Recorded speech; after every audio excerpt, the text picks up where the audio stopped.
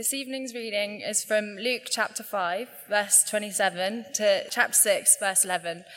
After this, Jesus went out and saw a tax collector by the name of Levi sitting at his tax booth.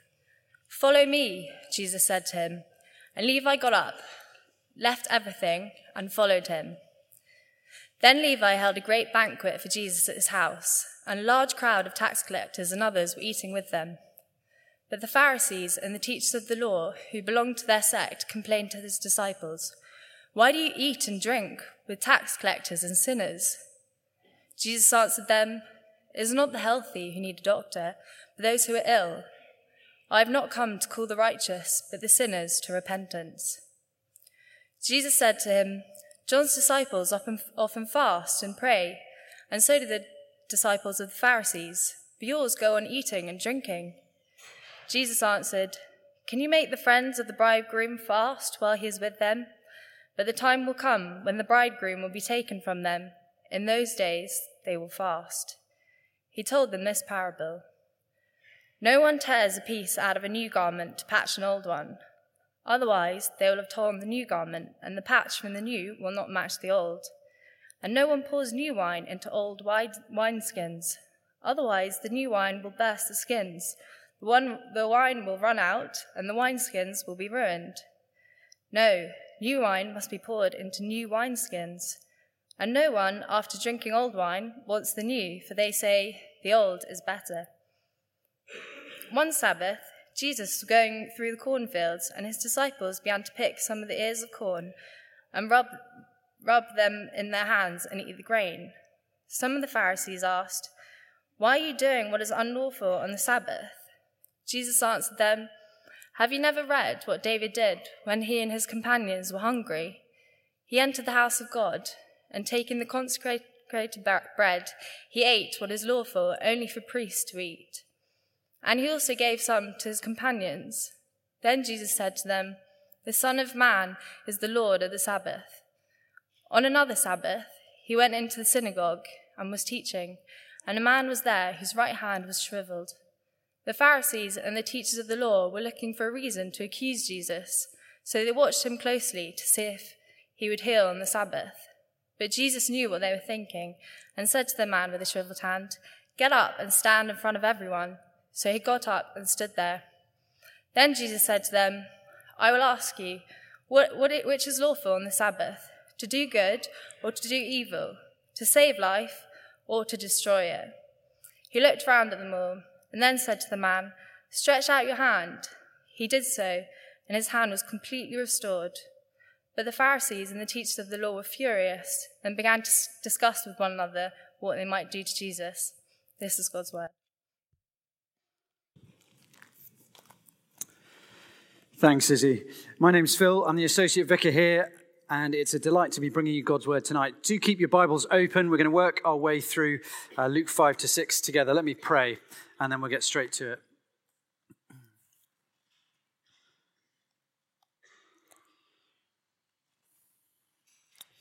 Father God, we pray that you would show us who the Lord Jesus is tonight. We pray that we would see not just a real man in history, not just the one who came to die for sins, not just the one who is God in human flesh, but that we might see and be convinced in the depths of our hearts that here is the answer to the longing of our souls. Amen. Luke 5:33. They said to him, "John's disciples often fast and pray, and so do the disciples of the Pharisees, but yours go on eating and drinking." Now, there is an awful lot about following Jesus which is pretty difficult. Love your enemies. Put other people first ahead of yourself. Fight your long-cherished, deeply loved, well-nurtured sins. There's a lot about following Jesus that is just blooming hard. But here we're told that Jesus' people are those who are known for eating and drinking. There is finally something in the Bible you and I can excel at. I'm a great Christian, apparently. This is wonderful news. Okay, the issue being addressed here is slightly more profound than you can work out by your calorie count how good a Christian you are. It's not a passage about how to fast or whether to fast. It's not actually a passage about how to do Sabbath rest well. What's going on here is Jesus Christ is putting himself in the center of human history and presenting himself as the answer to all human longing. And he says, the rejoicing and the rest that our souls yearn for, you find that in me. That's what Jesus is doing here. And he invites each and every one of us here tonight, come to me and find rest for your soul and find rejoicing. I guess we'll come in a variety of places. Some of us are looking into Christian things. We are learning more about Jesus, trying to work out what we make of the Christian life. Could we live this way? Is it true? What do I think of it all? Others of us may have been Christians a long time, but feel a little weary and tired following Jesus. And so I hope tonight that wherever you've come from on your spiritual journey, you'll see who Jesus is a whole lot more clearly, and that you'll leave here with joy in your heart and a feeling of being at rest in your soul. That's what Jesus offers tonight. Sounds wonderful. Let's see how he goes about showing us that. So just a couple of points for you. Firstly, Jesus brings rejoicing and revolution. That really takes us from verses 27 to 37. What you've got here are three controversies. At this point, Jesus' public ministry has just begun, and things are already kicking off between him and the religious establishment of the day. And so you've got three controversies, three disagreements with the Pharisees, the religious leaders, the elite of the day. And the first one involves fasting. Now, a little bit of background. Fasting means going without food. Hopefully that's unnecessary background. But in the Old Testament, fasting is about two things. It's about mourning and about longing. It goes along with prayer, but fasting ties prayer to mourning and longing, it seems. And you see that in particular because there is just one day in the entire Old Testament system of religion, just one day when the whole nation of Israel gathers to fast. And that's the Day of Atonement in Leviticus 16.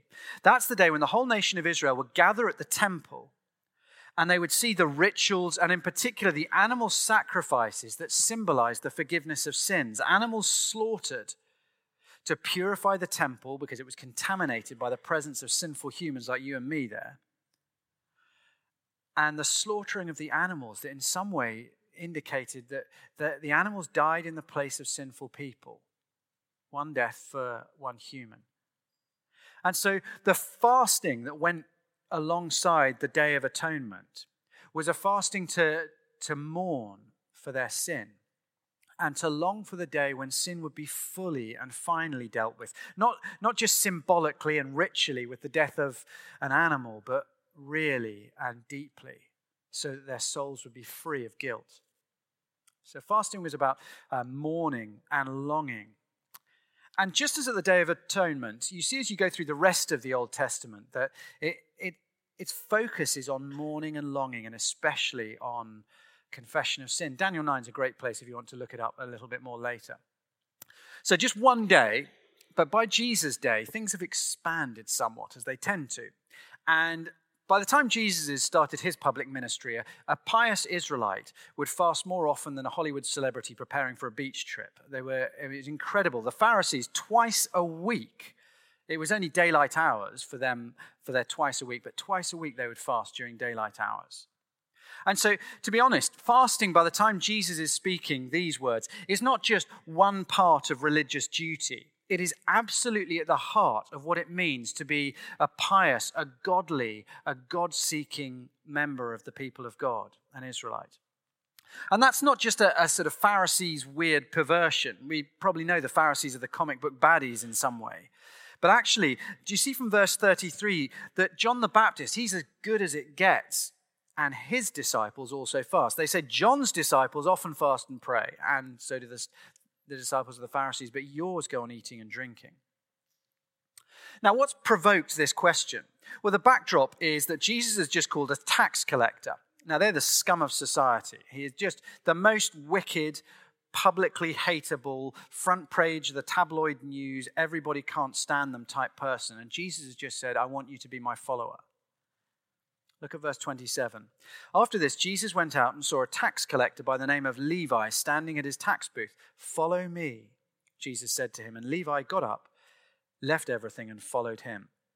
So the religious leaders, whoa, outrage, verse 29. Then Levi held a great banquet for Jesus at his house, and a large crowd of tax collectors and others were eating with them. But the Pharisees and the teachers of the law who belonged to their sect complained to the disciples, "Why do you eat and drink with tax collectors and sinners?" And Jesus' answer gives something of a mission statement for him. This is central to who he is. This is central to everything Luke wants us to know about Jesus from this point onwards. Jesus answered, "It's not the healthy who need a doctor, but those who are ill. I have not come to call the righteous, but sinners to repentance."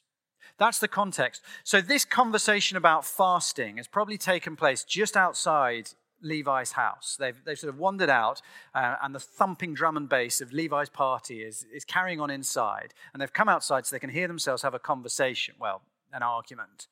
And Jesus now explains why on earth are his disciples party people rather than religious and fasting and very serious. Verse 34, Jesus answered, "Can you make the friends of the bridegroom fast while he is with them? But the time will come when the bridegroom will be taken from them. In those days they will fast." Two things you've got to know. In the Old Testament, God presents himself as the bridegroom or the husband of his people Israel again and again. If you want to follow that up, Isaiah 54:6 or Jeremiah 2:2, Ezekiel 16:8. God was the bridegroom of his people again and again in the Old Testament. Secondly, in a Jewish wedding, the way things happened is all the party would be set up at the bride's house. Canapes would be plated, kept in the kitchen. The foil would come off the champagne, but the corks would stay in. All the guests would arrive, but nothing would happen until the bridegroom came. So all the sensible guys are loitering at the door where they know the waiters come out with the canapes, but no canapes emerge from those doors until the moment the bridegroom arrives. And then the party starts. And Jesus is saying, "I've arrived. The party has to happen because I am here." See, the Bible never pictures eternal life, heaven, as a church service that never ends. It always pictures it as a party you'd never want to end. That's the picture the Bible has. It's the best wedding party you've ever been to, and better than that. Do you realize what a claim Jesus is making here? He's saying, look, all the fasting of all of God's people for hundreds and hundreds and hundreds of years as they lamented and mourned their sin and longed for forgiveness, all of it is answered in me, he says. He is the answer to their prayers. He is the answer to their longing. He is the fulfillment to all that they've wanted. He is the forgiveness for their sin. And so when he arrives, fasting stops and feasting starts. It's a stunning claim. See, what Jesus is saying here about his presence is a bit like a camping holiday in Britain. If you've ever had a camping holiday in Britain, you can go to a campsite which has good facilities, or you can go to a campsite which has bad facilities. You can get on really well with your family, or you can have a normal time with your family, where there's a little bit of, releasing of tension. But to be honest, if somebody asks you, how was your week? There is only one thing that really determines what the week was like. If it looks like this, I don't care how good the campsite is. It's, yeah. But if this happens, who cares? The tent could blow away and, I don't care. It's just fantastic. The sun shone. The weather wasn't British. It was wonderful. And Jesus says, look, he is the sunshine. He is nothing sad can happen when he is there. He is the thing that you long for and makes everything right and better. He says, ultimately, they cannot fast. They cannot mourn. They cannot long because I'm here. Now that then leads to the second section and the little parables or illustrations that Jesus uses. So look down at Luke chapter 5 and verse 36. He told them this parable. No one tears a piece out of a new garment to patch an old one. Otherwise, they'll have torn the new garment, and the patch from the new will not match the old. And no one pours new wine into old wineskins. Otherwise, the new wine will burst the skins. The wine will run out, and the wineskins will be ruined. No, new wine must be poured into new wineskins. And no one after drinking old wine wants the new, for they say the old is better. The point very simply is this. You can't squeeze following Jesus into the Old Testament system of religion. Everything changes with his arrival. That's what he's saying. Now, the first image is ludicrous, with the patches. Make, do, and mend isn't really our culture. It's not survived the arrival of Primani and dirt cheap. Why would you mend? Just buy something new. It seems, is our culture. But we can understand how ludicrous it is. Why would you cut a piece out of a new piece of clothing to mend an old piece of clothing? Unless you work in the fashion industry, and it's the thing. But you just don't do that. You've ruined the new piece of clothing, and as the new piece shrinks when it's washed, it will ruin the old bit of clothing as well. Two ruined bits of clothing. It's stupid. That's the point. And the wine thing. Now, when they made wine back then, what they would do is they would take a dead sheep. They would scrape out all the innards. They would treat the skin, sew it up tightly, pour the wine, the unfermented wine, into the sheep's neck, seal it up, and let it ferment. It's enough to make you go teetotal. But that's how they made wine back then. Now, as the wine ferments, the skin would expand, but the soft, fresh, new sheep skin is able to expand. But over time, it would become brittle and hard. So when you come to pour your sheep of wine at the dinner table, it's kind of hard and solid. And you thought a carton was manky. I mean, this takes it to a whole new level. But once the skin's gone hard, if you then poured in a fresh batch of wine, well, the brittle skin can't expand, so it'll split, and the skin will be ruined, and the wine will go. Everything is lost. So Jesus' point that he's making graphically is, look, you can't fit me into the Old Testament way of religion. He's not just another prophet who speaks the word of God, just a bit better than the others. He is the word of God in human flesh. He's not just another priest who offers sacrifices for sinners at the temple. He is the final, the great, the true, the eternal high priest who offers the ultimate, once-for-all sacrifice for sin, his own body, and ends everything. You can't carry on observing the rituals of the Old Testament once Jesus arrived, because they all pointed to him. He is their fulfillment. I've got a good friend in the armed forces, and he has a young family. And when he's away on operations, like many people in the armed forces, what his family do is they create a countdown chart with all the days until he comes home. And they'll gather after supper with the little children, and they'll cross off the day, shed a little tear, and pray for his safety. And they'll do that every day. That's their ritual, because they love him, and they want him to be home safely, and they miss him desperately. And there are 3 little boys, and that's quite a lot for his wife to deal with on her own.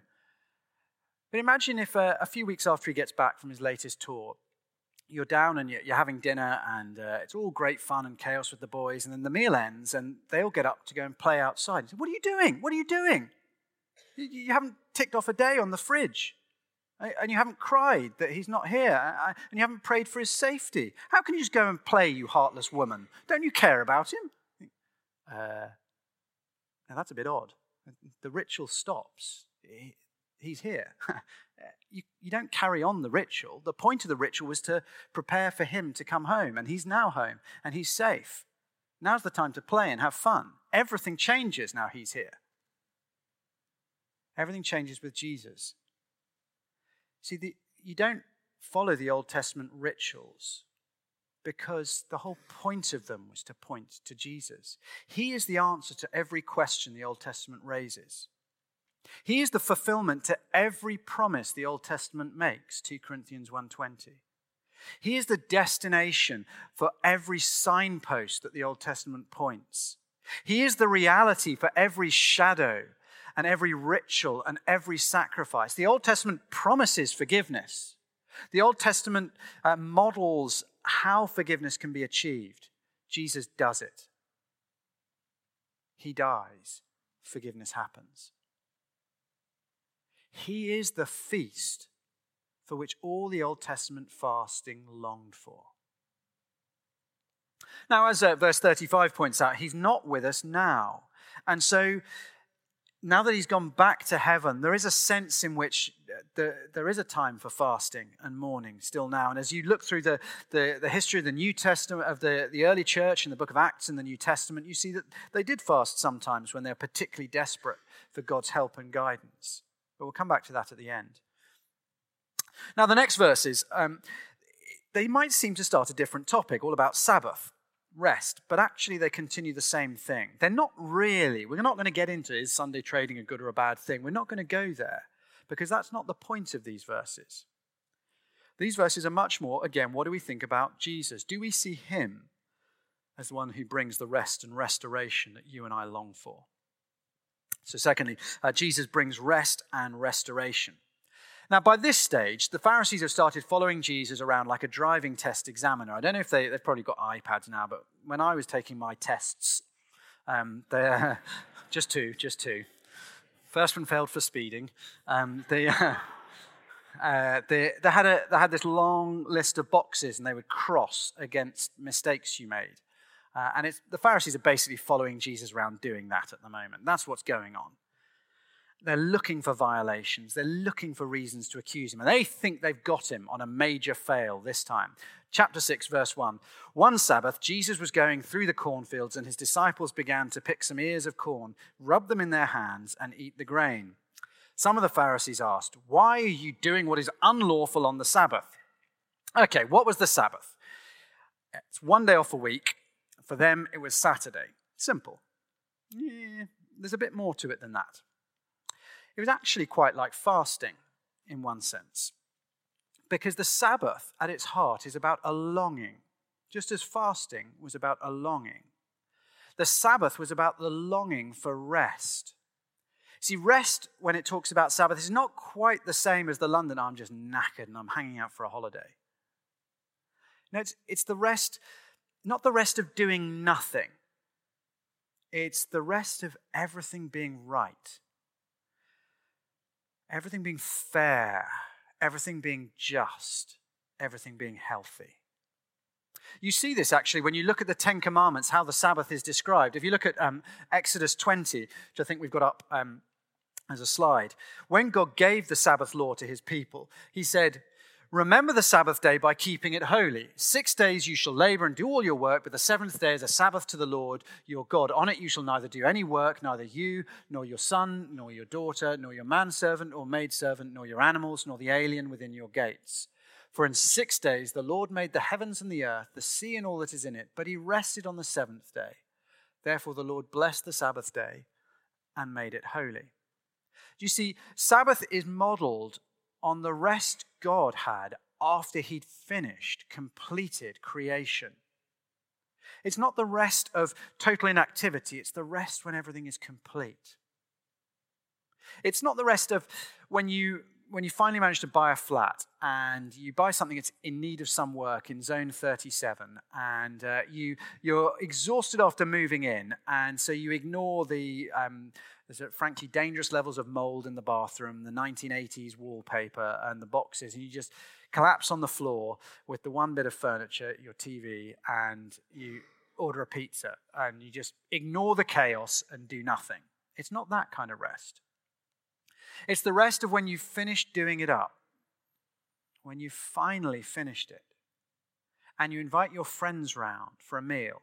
It's probably own brand cornflakes because you're skint having done it up, but it's all done and you can enjoy it. That's what Sabbath is. It's not just inactivity. It's the rest of everything is right and I can now enjoy it. And that's why even after God has given the Ten Commandments, telling people to take one day off a week, the Bible keeps talking about Sabbath rest as something future, which is odd. I mean, just take a day off. But the Bible keeps saying it's a future thing. It's not something that you can really have fully now. So Psalm 95 and then Hebrews 4:1 in the New Testament, we read in Hebrews 4:1, "Therefore, since the promise of entering God's rest still stands." You're not yet there.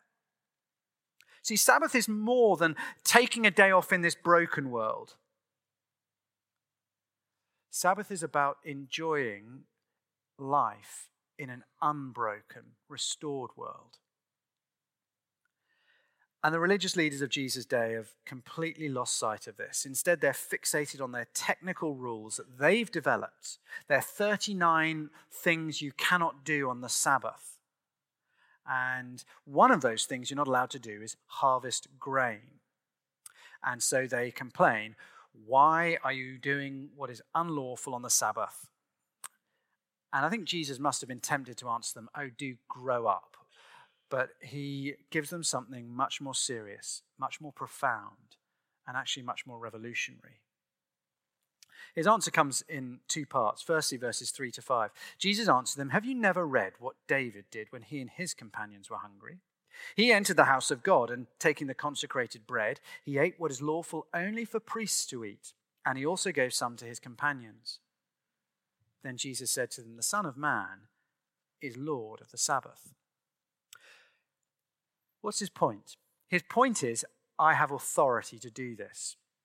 So he refers to an incident in the Old Testament recorded in 1 Samuel 21, where the great King David goes to Abiathar, the priest, and says, look, my men are starving, we're on a mission from God, and we need the bread that's only really permissible for the priest to eat. And Abiathar gives it to them. Now, Jesus' point is not, look, David's men were really hungry, my men are really hungry. So they ought to be allowed to eat, because it would be crazy to let a rule stop them eating. No, his parallel is not between the need of the men. His parallel is between the authority of the person. He says, just as King David has authority to apply God's law, I have authority, and even greater authority. He says, look, you, the Pharisees, the self-appointed religious leaders, you don't have the authority to determine how God's law applies. I am the Lord of the Sabbath. I say how it applies. It's a big claim. But the second incident, he actually makes a bigger claim in the second incident, although he doesn't say it explicitly. Look with me at 6 to 9. On another Sabbath, he went into the synagogue and was teaching, and a man was there whose right hand was shriveled. The Pharisees and the teachers of the law were looking for a reason to accuse Jesus, so they watched him closely to see if he would heal on the Sabbath. But Jesus knew what they were thinking and said to the man with the shriveled hand, get up, stand in front of everyone. So he got up and stood there. And Jesus said to them, I ask you, which is lawful on the Sabbath to do good or to do evil, to save life or to destroy it? He looked round at them and then said to the man, stretch out your hand. He did so, and the hand was completely restored. So he's saying, look, Sabbath is meant to be a time of rest when everything's working well. How is this man supposed to have Sabbath when his hand doesn't work? How are we supposed to sit back and say, yes, there's rest when there's a world that's not at peace, when sickness is not healed? Sabbath is the rest of everything's restored. The broken has been healed. The disease has been made better. Wickedness has been judged. That's what Sabbath is. He's saying, look, Sabbath rest will come fully and finally when God finishes remaking the world, destroys and banishes all evil, and there is no longer any sickness, no longer any frustration, no longer any disappointment, and no longer any hurt. Then there'll be Sabbath rest. So how can you say it's Sabbath when there's a man there in this state? And so historically, Sabbath hasn't actually been a day for doing nothing for Christians. You know, we all know the headlines about the Puritans banning sports on the Sabbath and whatever. But actually, historically, Sabbath has been a time not of inactivity. It's been a time when God's people historically rested as we gathered to worship God and refuel ourselves in his presence, but then scattered to serve the needy. Sabbath was often a time when Christians would go to the poorer parts of town and serve the people who were in need. Well, how did the Pharisees respond? Verse 11, they were furious and began to discuss with one another what they might do to Jesus. How ironic. How dare you heal life on a Sabbath? But we're quite happy to plot murder. But there's a warning for you and for me as we see their response. See, Jesus is the fulfillment of the very religious system they thought that they were serving. And yet when he arrives, they want to get rid of him. Why? I think it's a power play. He presents himself as the Lord of the Sabbath. And they're in love with their control and their rituals and a system which has them at the top. And so they cannot see Jesus as the fulfillment. Because to recognize who he is means they would have to step off the throne and allow Jesus to run their lives. And they have no intention of doing that. It's a danger for all of us. So much about Jesus is attractive and wonderful, but to receive him as the answer to the longings we have, well, it means to receive him as the Lord of the Sabbath, the King of our lives. And we quite like being in control of our lives.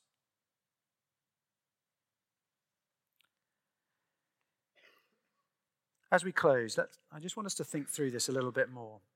You see, Jesus brings rejoicing and rest, and yet the truth is many of us, if we're honest, feel quite worn down and tired out. I don't know the last time when you've asked somebody, how are you doing? And they've responded, you know what, I'm just full of rejoicing and feel really at rest. What? In London? Are you insane? You'd probably have them committed. Nobody speaks like that. Why is that? I guess most of the room here, we're Christians. I won't make you put your hands up, but internally, hands up, who would say, right now I just am full of joy and rest? Why is that, if Jesus brings it? But let's be honest, sometimes it is because even as Christians, we don't really build our lives on him.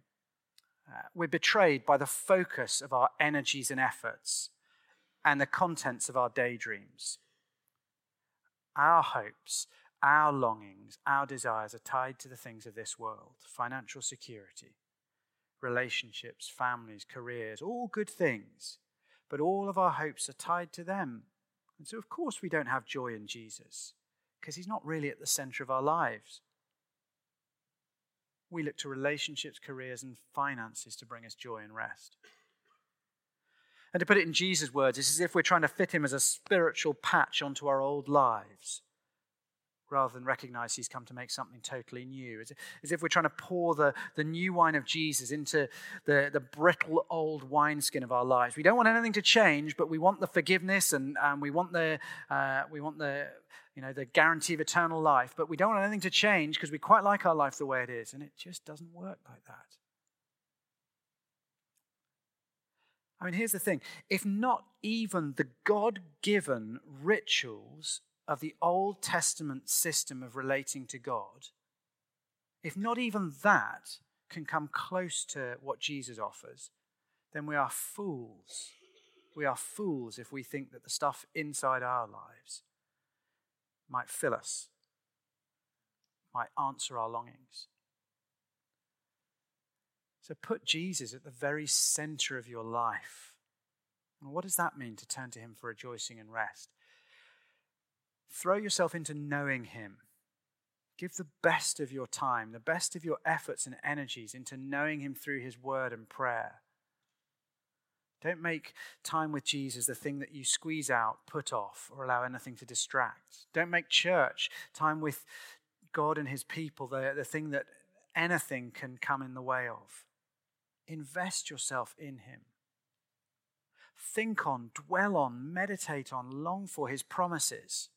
Search the scriptures for the things that he promises and pray on them, meditate on them, hope in them. Put him back at the center of your lives and live for him. Jesus will never feel like the place of rejoicing and rest if we try and relegate him to a little spiritual corner of my life and I continue to have my control and my way on everything else. He doesn't work as a spiritual patch. He's come to do something much, much better than that. But there is another reason. It's not just you're bad Christians.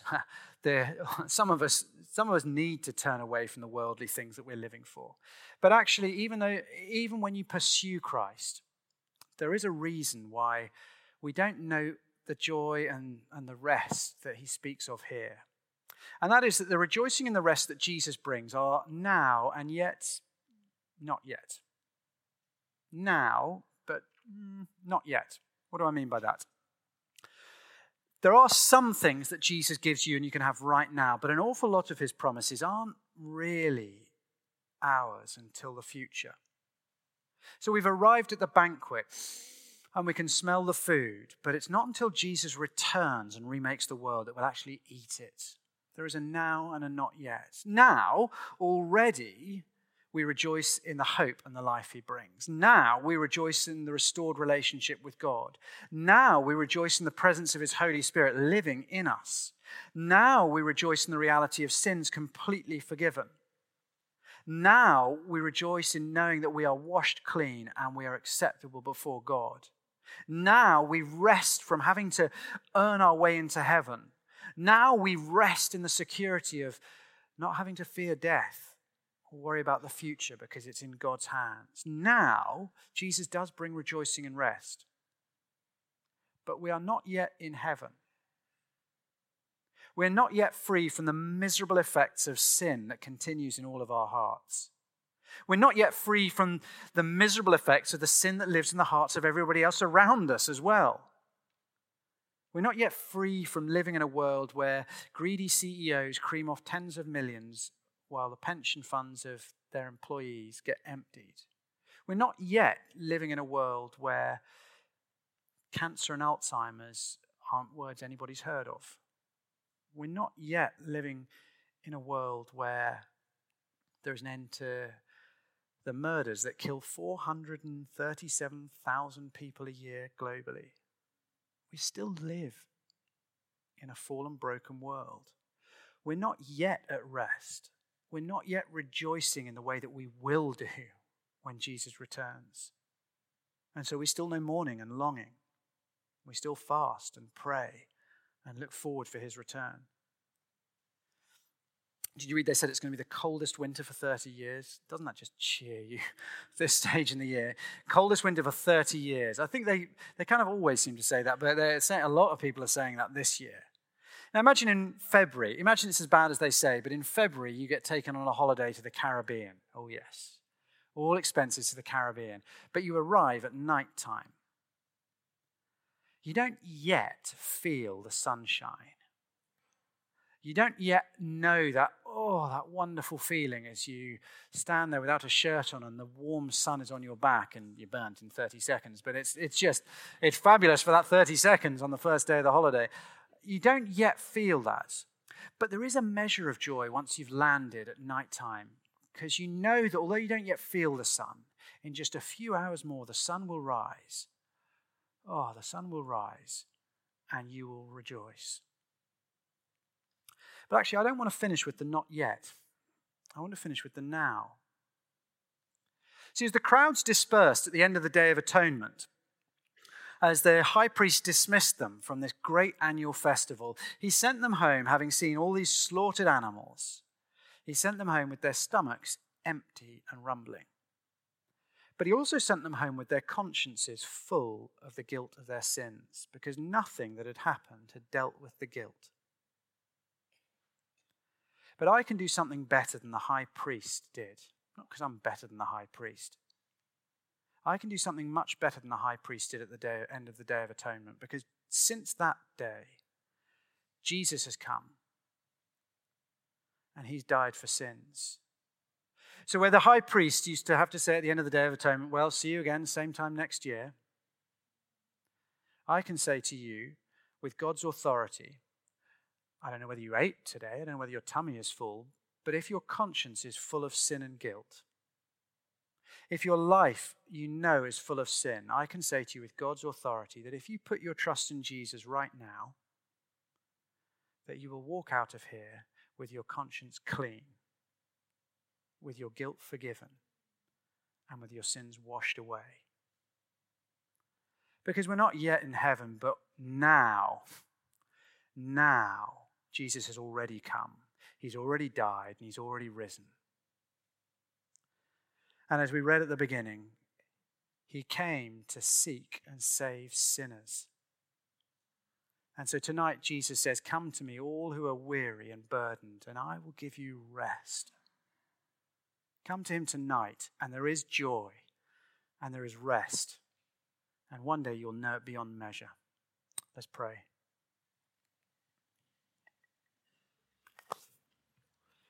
Our Father God, we pray that for those of us who have lived with you on the margins of life, that we would come back to you, that we would seek out the joy and the rest that only you can bring, that we would stop trying to squeeze you out, to patch you onto our life, and instead we would rejoice to let you be our Lord. We would allow you to change everything, and we would find the joy and the rest you bring. Father, for those of us who don't yet know you, we pray that you would give us the faith, even tonight, to put our trust in you, that we might know the joy of sins forgiven, that we might know the rest of the God for whom our souls were made, and that we might know the hope of heaven before us. Amen.